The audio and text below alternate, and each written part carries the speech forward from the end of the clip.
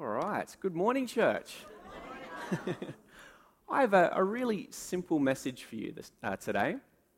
It's something that wasn't very obvious for me, but I hope that most of you have already taken this on board and really hold it close to your heart. And the message, we've got the slides not happening. The message is, you belong.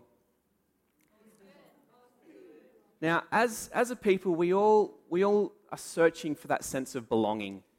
We all, want to feel like we're accepted. We're in a place where we are wanted, whether that's in our families, in our workplace, in a sporting club, in our friend group, and most importantly in church. That feeling where you are wanted, where you're loved, where you are not just tolerated, but included, where you have worth, where you have value, where you can contribute. And the world can be a little bit mean on that side of things. People are very quick to form their groups or their cliques. And if you don't wear the right clothes, drive the right cars, say the right things, you're very quickly discarded. And that sort of environment, it can have a pretty heavy burden on us. We start to change who we are to fit in. We start to become someone we're not, or more importantly, someone we're not called to be. Thankfully, though, we've got an awesome God, and He speaks life into that. So from this point on, it's all good news.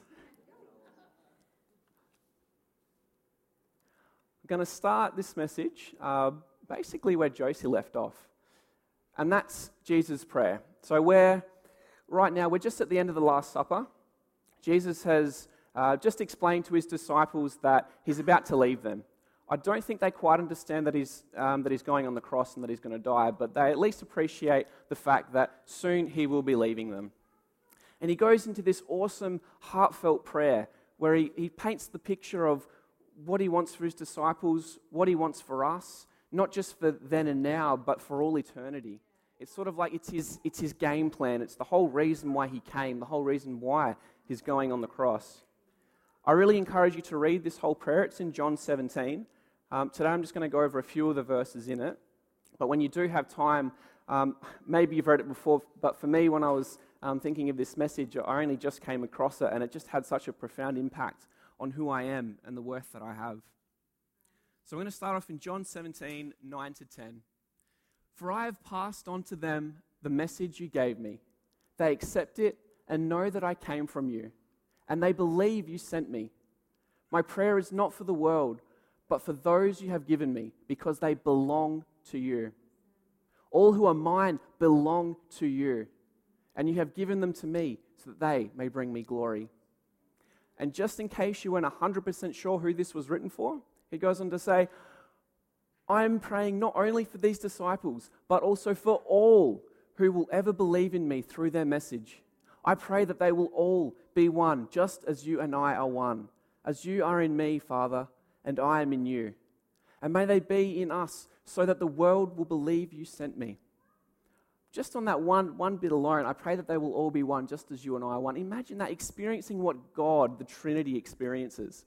I think that's just such an exciting word, an exciting message, something so exciting to look forward to. You belong to Jesus. But so much more than that. You were made uniquely with the purpose for unity. You have a reason. You're not just, this bottle of water belongs to me. No. You belong to God. It's so much more than that. Really take that on heart as I go through this message, where you belong. Jesus' prayer, His sacrifice was all for this one purpose of unity. He says, I am in them and you are in me. May they experience such perfect unity that the world will know that you sent me and that you love them as much as you love me. I'm sure this has been drilled into you many times before, but it is a really serious topic to understand and to really take on. God has personally crafted you. He laid out a plan and a purpose for you in His kingdom. You have a role to play. Just like you don't get drafted to a football team to sit in the stands. No, you are drafted there because you have a purpose. You are picked because you have meaning. You are needed, you are required. And that role you fill, those skills that you have, they're not just for yourself. You don't go on the field and you're the star player, the only person with the ball. No, you contribute to the rest of the team. You help build everyone up, and together you win.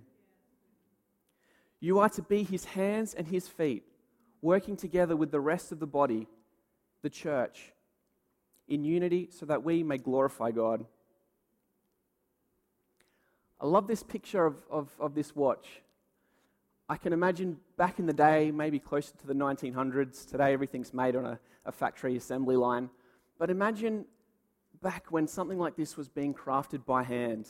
Every cog, every wheel, every piece with a defined function, a defined purpose, a place where it had to be, everything just right for it to work. In Psalms 139, 13 to 14, you made all the delicate inner parts of my body and knit them together in my mother's womb. Thank you for making me so wonderfully complex. Your workmanship is marvelous. How well I know it. I love the subtle humor in the Bible. You really get to know the authors with little lines like that. A watchmaker carefully crafts each piece of his watch. He knows how each spring, cog, and screw goes together and how it should function. God crafted you, not on an assembly line, but like an artisan. He carefully crafted, designed, and personally created each piece of you. And a very important side note to that, if there's something wrong, if there's something broken, if you're not feeling right, the creator, the person who designed you, is the best person to go to be fixed.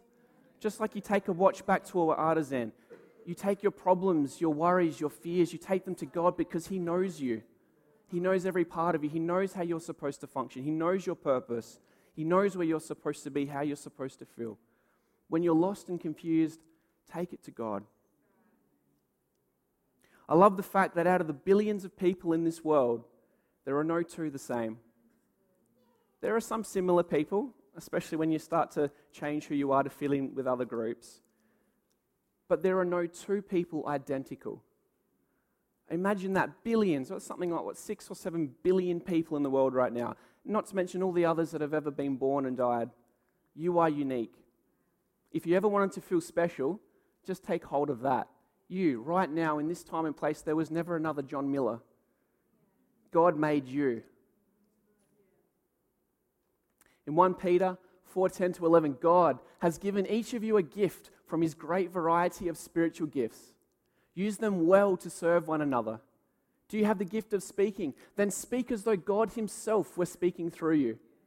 Do you have the gift of helping others? Do it with all the strength and energy that God supplies.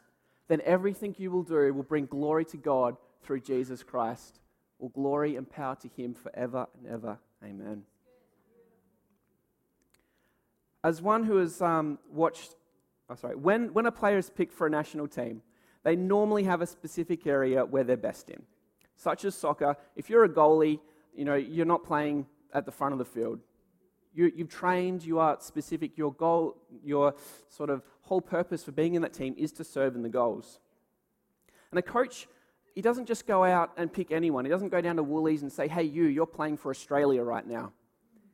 No, you're picked because you have gifts in a particular area. You've trained, you've refined, you've had natural tendency for it. Maybe it's just a passion you've been born with, but there is something unique about you that puts you in position to be that person in the team. God has given you specific gifts and a calling to go with them. If you don't know what they are, then pray. Ask God. I love the movie War Room. How the lady, she writes down all of her prayers and she puts them on paper and has a little room where she just declares war on anything that's against God and just the passion she has. But I love the picture that it paints when you write something down, you get it out of your mind, you put it on paper. You say, God, this is my problem. God, this is my desire right now. I'm going to put it down. I'm going to put it on a physical sheet of paper where I can see it. This is where I'm at. And you put it up. the most important thing from that, you start to see God answering your prayers.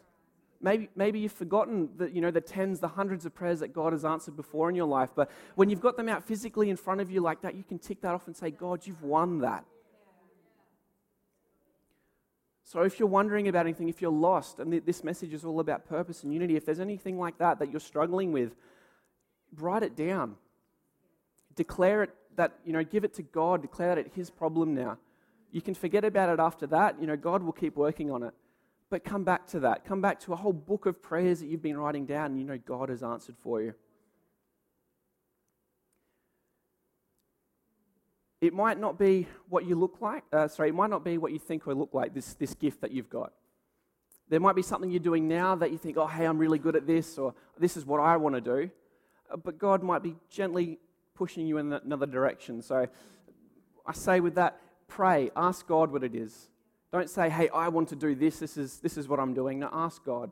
Normally it is what you want to do. God just doesn't put something in your life that you completely hate and say, hey, no, you've got to do this for the rest of your life.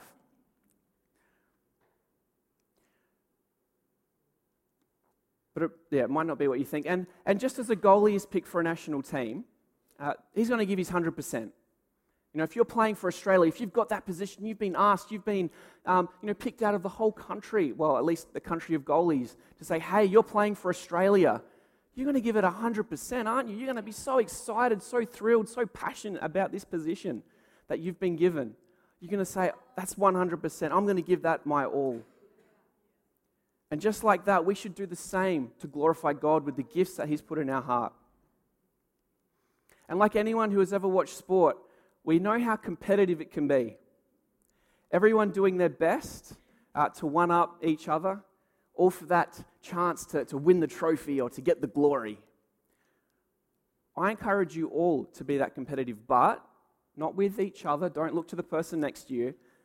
No, I want you to be competitive with yourself, with the person that you were yesterday and the person that you are today through God's grace. It's not always nice to look back and see what we've done or who we were, but it's a good mark to say, hey, that's what I was yesterday, but this is who I am today. Thank you, God. Thank you for this. Especially when you're starting to feel a bit down as to where I am right now. Look back, say, yesterday, wow, that's what I was doing. I didn't say that. I didn't go into that situation. I didn't drink that. I didn't watch that. Thank you, God.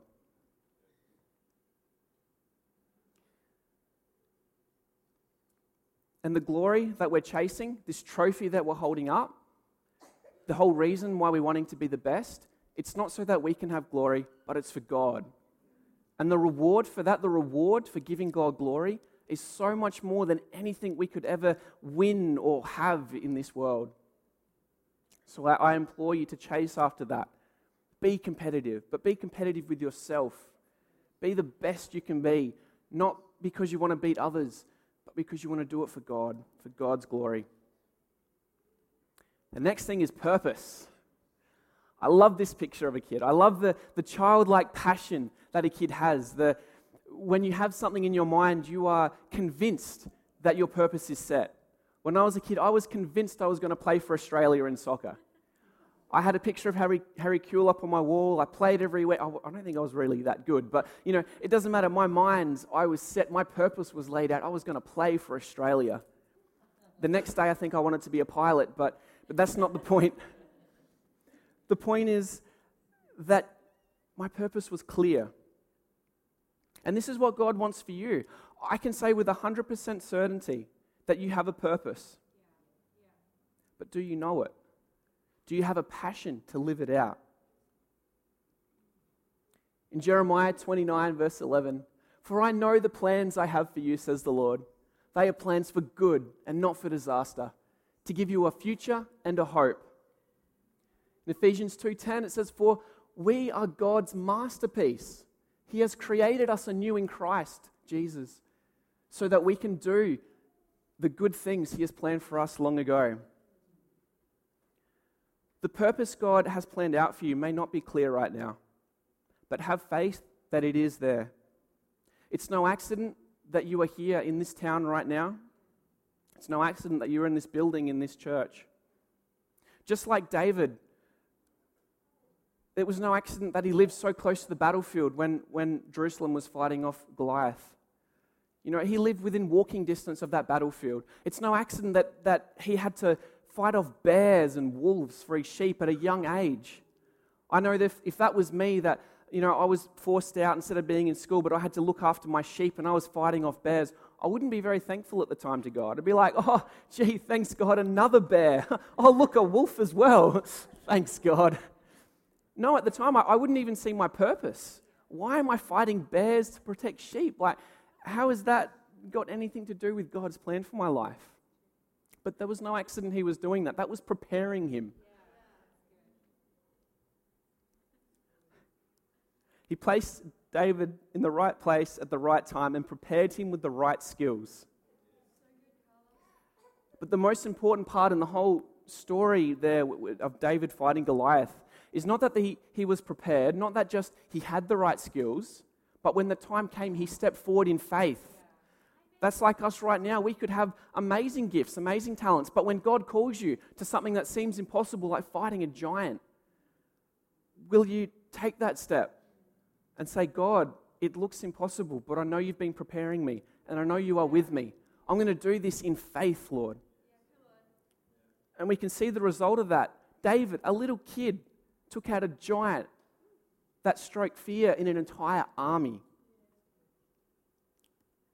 Your current situation might not make much sense right now. You may have bears coming at you every day. But if you are listening to God and you are living in His Word, have faith, take it to heart that He has plans for you. Plans for a future and for a hope.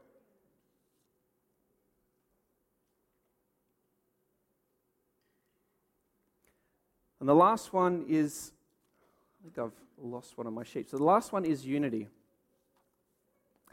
Yep, I've lost a whole sheet of my notes somewhere along the line. But this is the most important thing. I've rehearsed it that many times, I'm sure I'll get most of it. But this is the most important. This is what it all leads to, this whole idea of unity. And going towards the end of Jesus' prayer, back in John 17, he goes, I have given them the glory you gave me, so that they may be as one as we are one. I am in them, and you are in me. May they experience such perfect unity that the world would know that you sent me, and that you love them as much as you love me. Father, I want these whom you have given me to be with me where I am. Then they can see all the glory you gave me, because you loved me even before the world began. I think this is such a beautiful picture, such an amazing thing to see and to hold, is this unity. But what does it look like? It says a few times in the Bible about, living as God, but correct me if I'm wrong, I would love some scripture, but to actually know what it feels like to be the Holy Trinity, to know what that unity is. I will need that slide because it's got the whole Bible verse that I need. I think that's in Pastor Rob's office. If you can grab that for me, Kylie. But I want to read out Romans 12, 4-21 in a moment. And this paints a perfect picture of what it looks like to live in unity, to see what God really designed us for. I think the long answer to the question of what does unity look like, what does it look like to live in the body of Christ, is to read your whole Bible.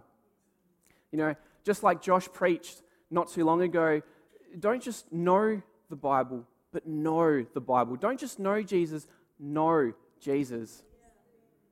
And when you get that in your heart, when you know who God is, when you know what His call and purpose is for your... Oh, there was 2 pages of notes. Then you will see... it'll just be the way that you think in how you live. But thankfully, there's a much shorter answer to this.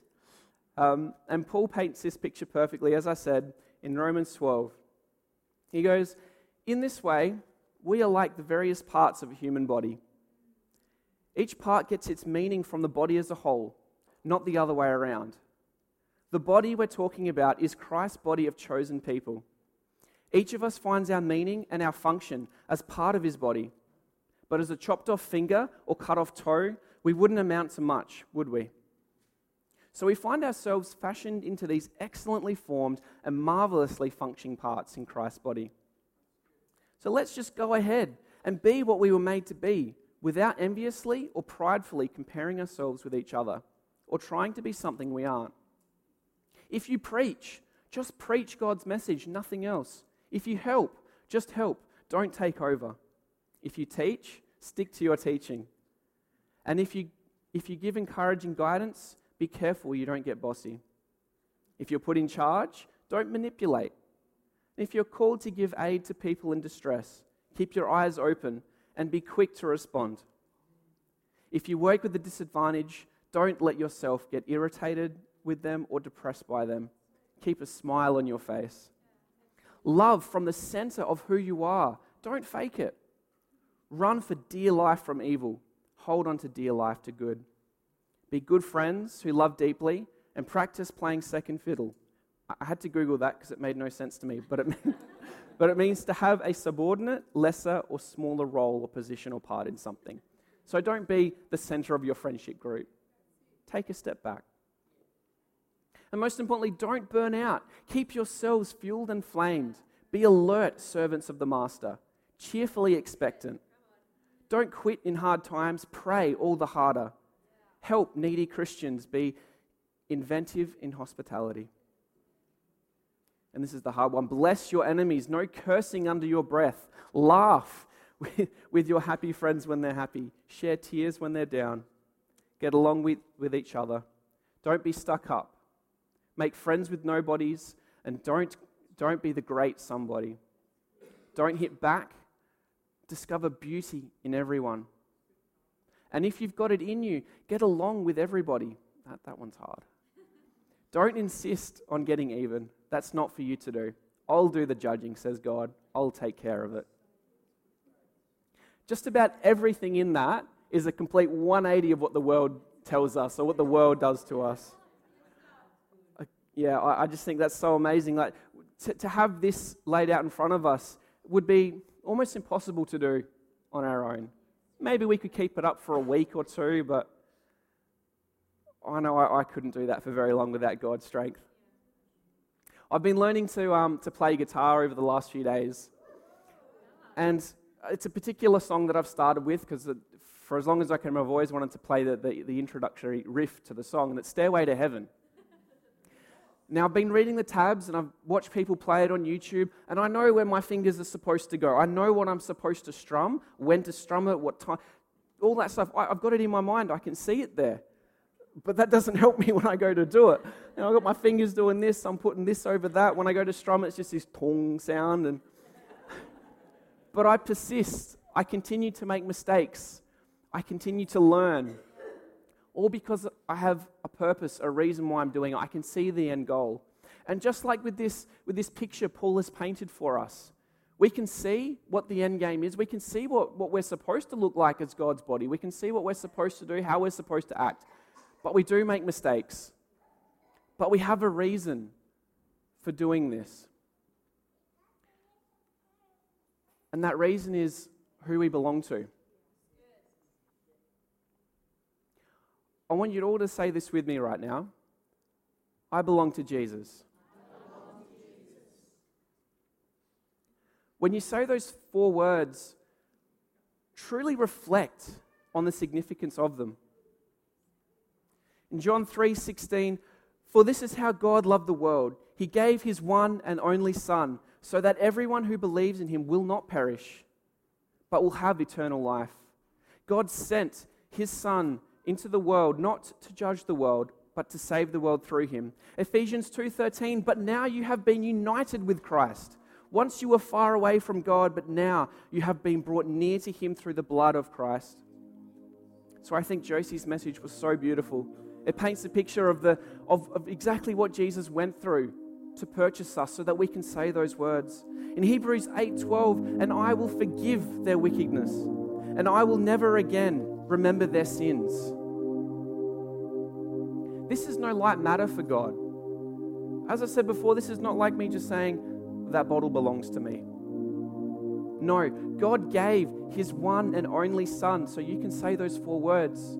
Feel the joy, the love, the excitement, the passion, the hope that comes with that. I want you to all to say it again now.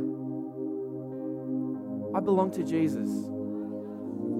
Really feel it. I belong to Jesus. We are saved by the grace and love of God. Nothing can change that. In Romans 8, 38, 39, and I'm convinced that nothing can ever separate us from God's love. Neither death nor life, neither angels nor demons, neither our fears for today nor our worries about tomorrow. Not even the powers of hell can separate us from God's love. No power in the sky above or on the earth below. Indeed, nothing in all creation will ever be able to separate us from the love that God has revealed in Christ Jesus our Lord. Won't you stand with me now, church? Knowing that we are saved, knowing that we are called by God, the creator of the universe, the author of eternity, we should have a fire in our hearts to serve, to be his hands, to be his feet. I know that when my time is up, when I get to heaven, I want to be able to hear Jesus say, "Well done, good and faithful servant." God has laid out a path before you.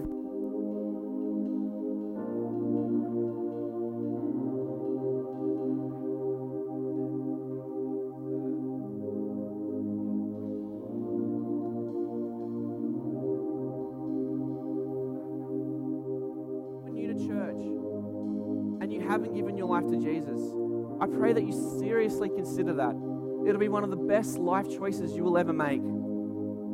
And if you're not sure what it looks like to give your life to Jesus, who Jesus is, then feel free to speak to any one of us. Myself, anyone on the stage, or any of our amazing pastors. To have that in your heart, I belong to Jesus. You have a purpose in his church as a whole, across the world. And the fact that you are in this building right now means you are called here for a reason. You are called here for a purpose to serve. God has placed you in a time where you may be struggling. You may have bears, you may have fears in your life, but you are being prepared. As you follow God's word, as you live in the calling that he has for you, I implore you, just like David, when faced with a giant that feared nations, he stepped forward. He was confused why the whole Israelite army was saying no to God. He was like, who is this person who's standing against God? No, he stepped forward in his faith. He knew who he was. He knew what God told he was. He had a purpose, and he slayed giants. Church, I encourage you to slay your giants. Find your purpose in God's house. If it means serving here, then look for that. Pray to God. What does it look like for me? Bible college was a massive step for me. It got me into a position where I could see God's desire for me, for my heart. And I thank him for that challenge. If you're wondering about Bible college or anything like that, just do it. Step forward in faith and say, God, if you're calling me to this, I'm going to do it. If it's serving in a ministry at church, step forward in faith and just do it. God is behind you. God will direct those rocks that you fling. I thank you for that, church, and I encourage you to hold that, walk in that faith, be a David and slay your Goliaths. I'm just going to hand you back to Beth and the team now. We're going back into a praise song. I want you to hold that in your heart as you sing this. I belong to Jesus.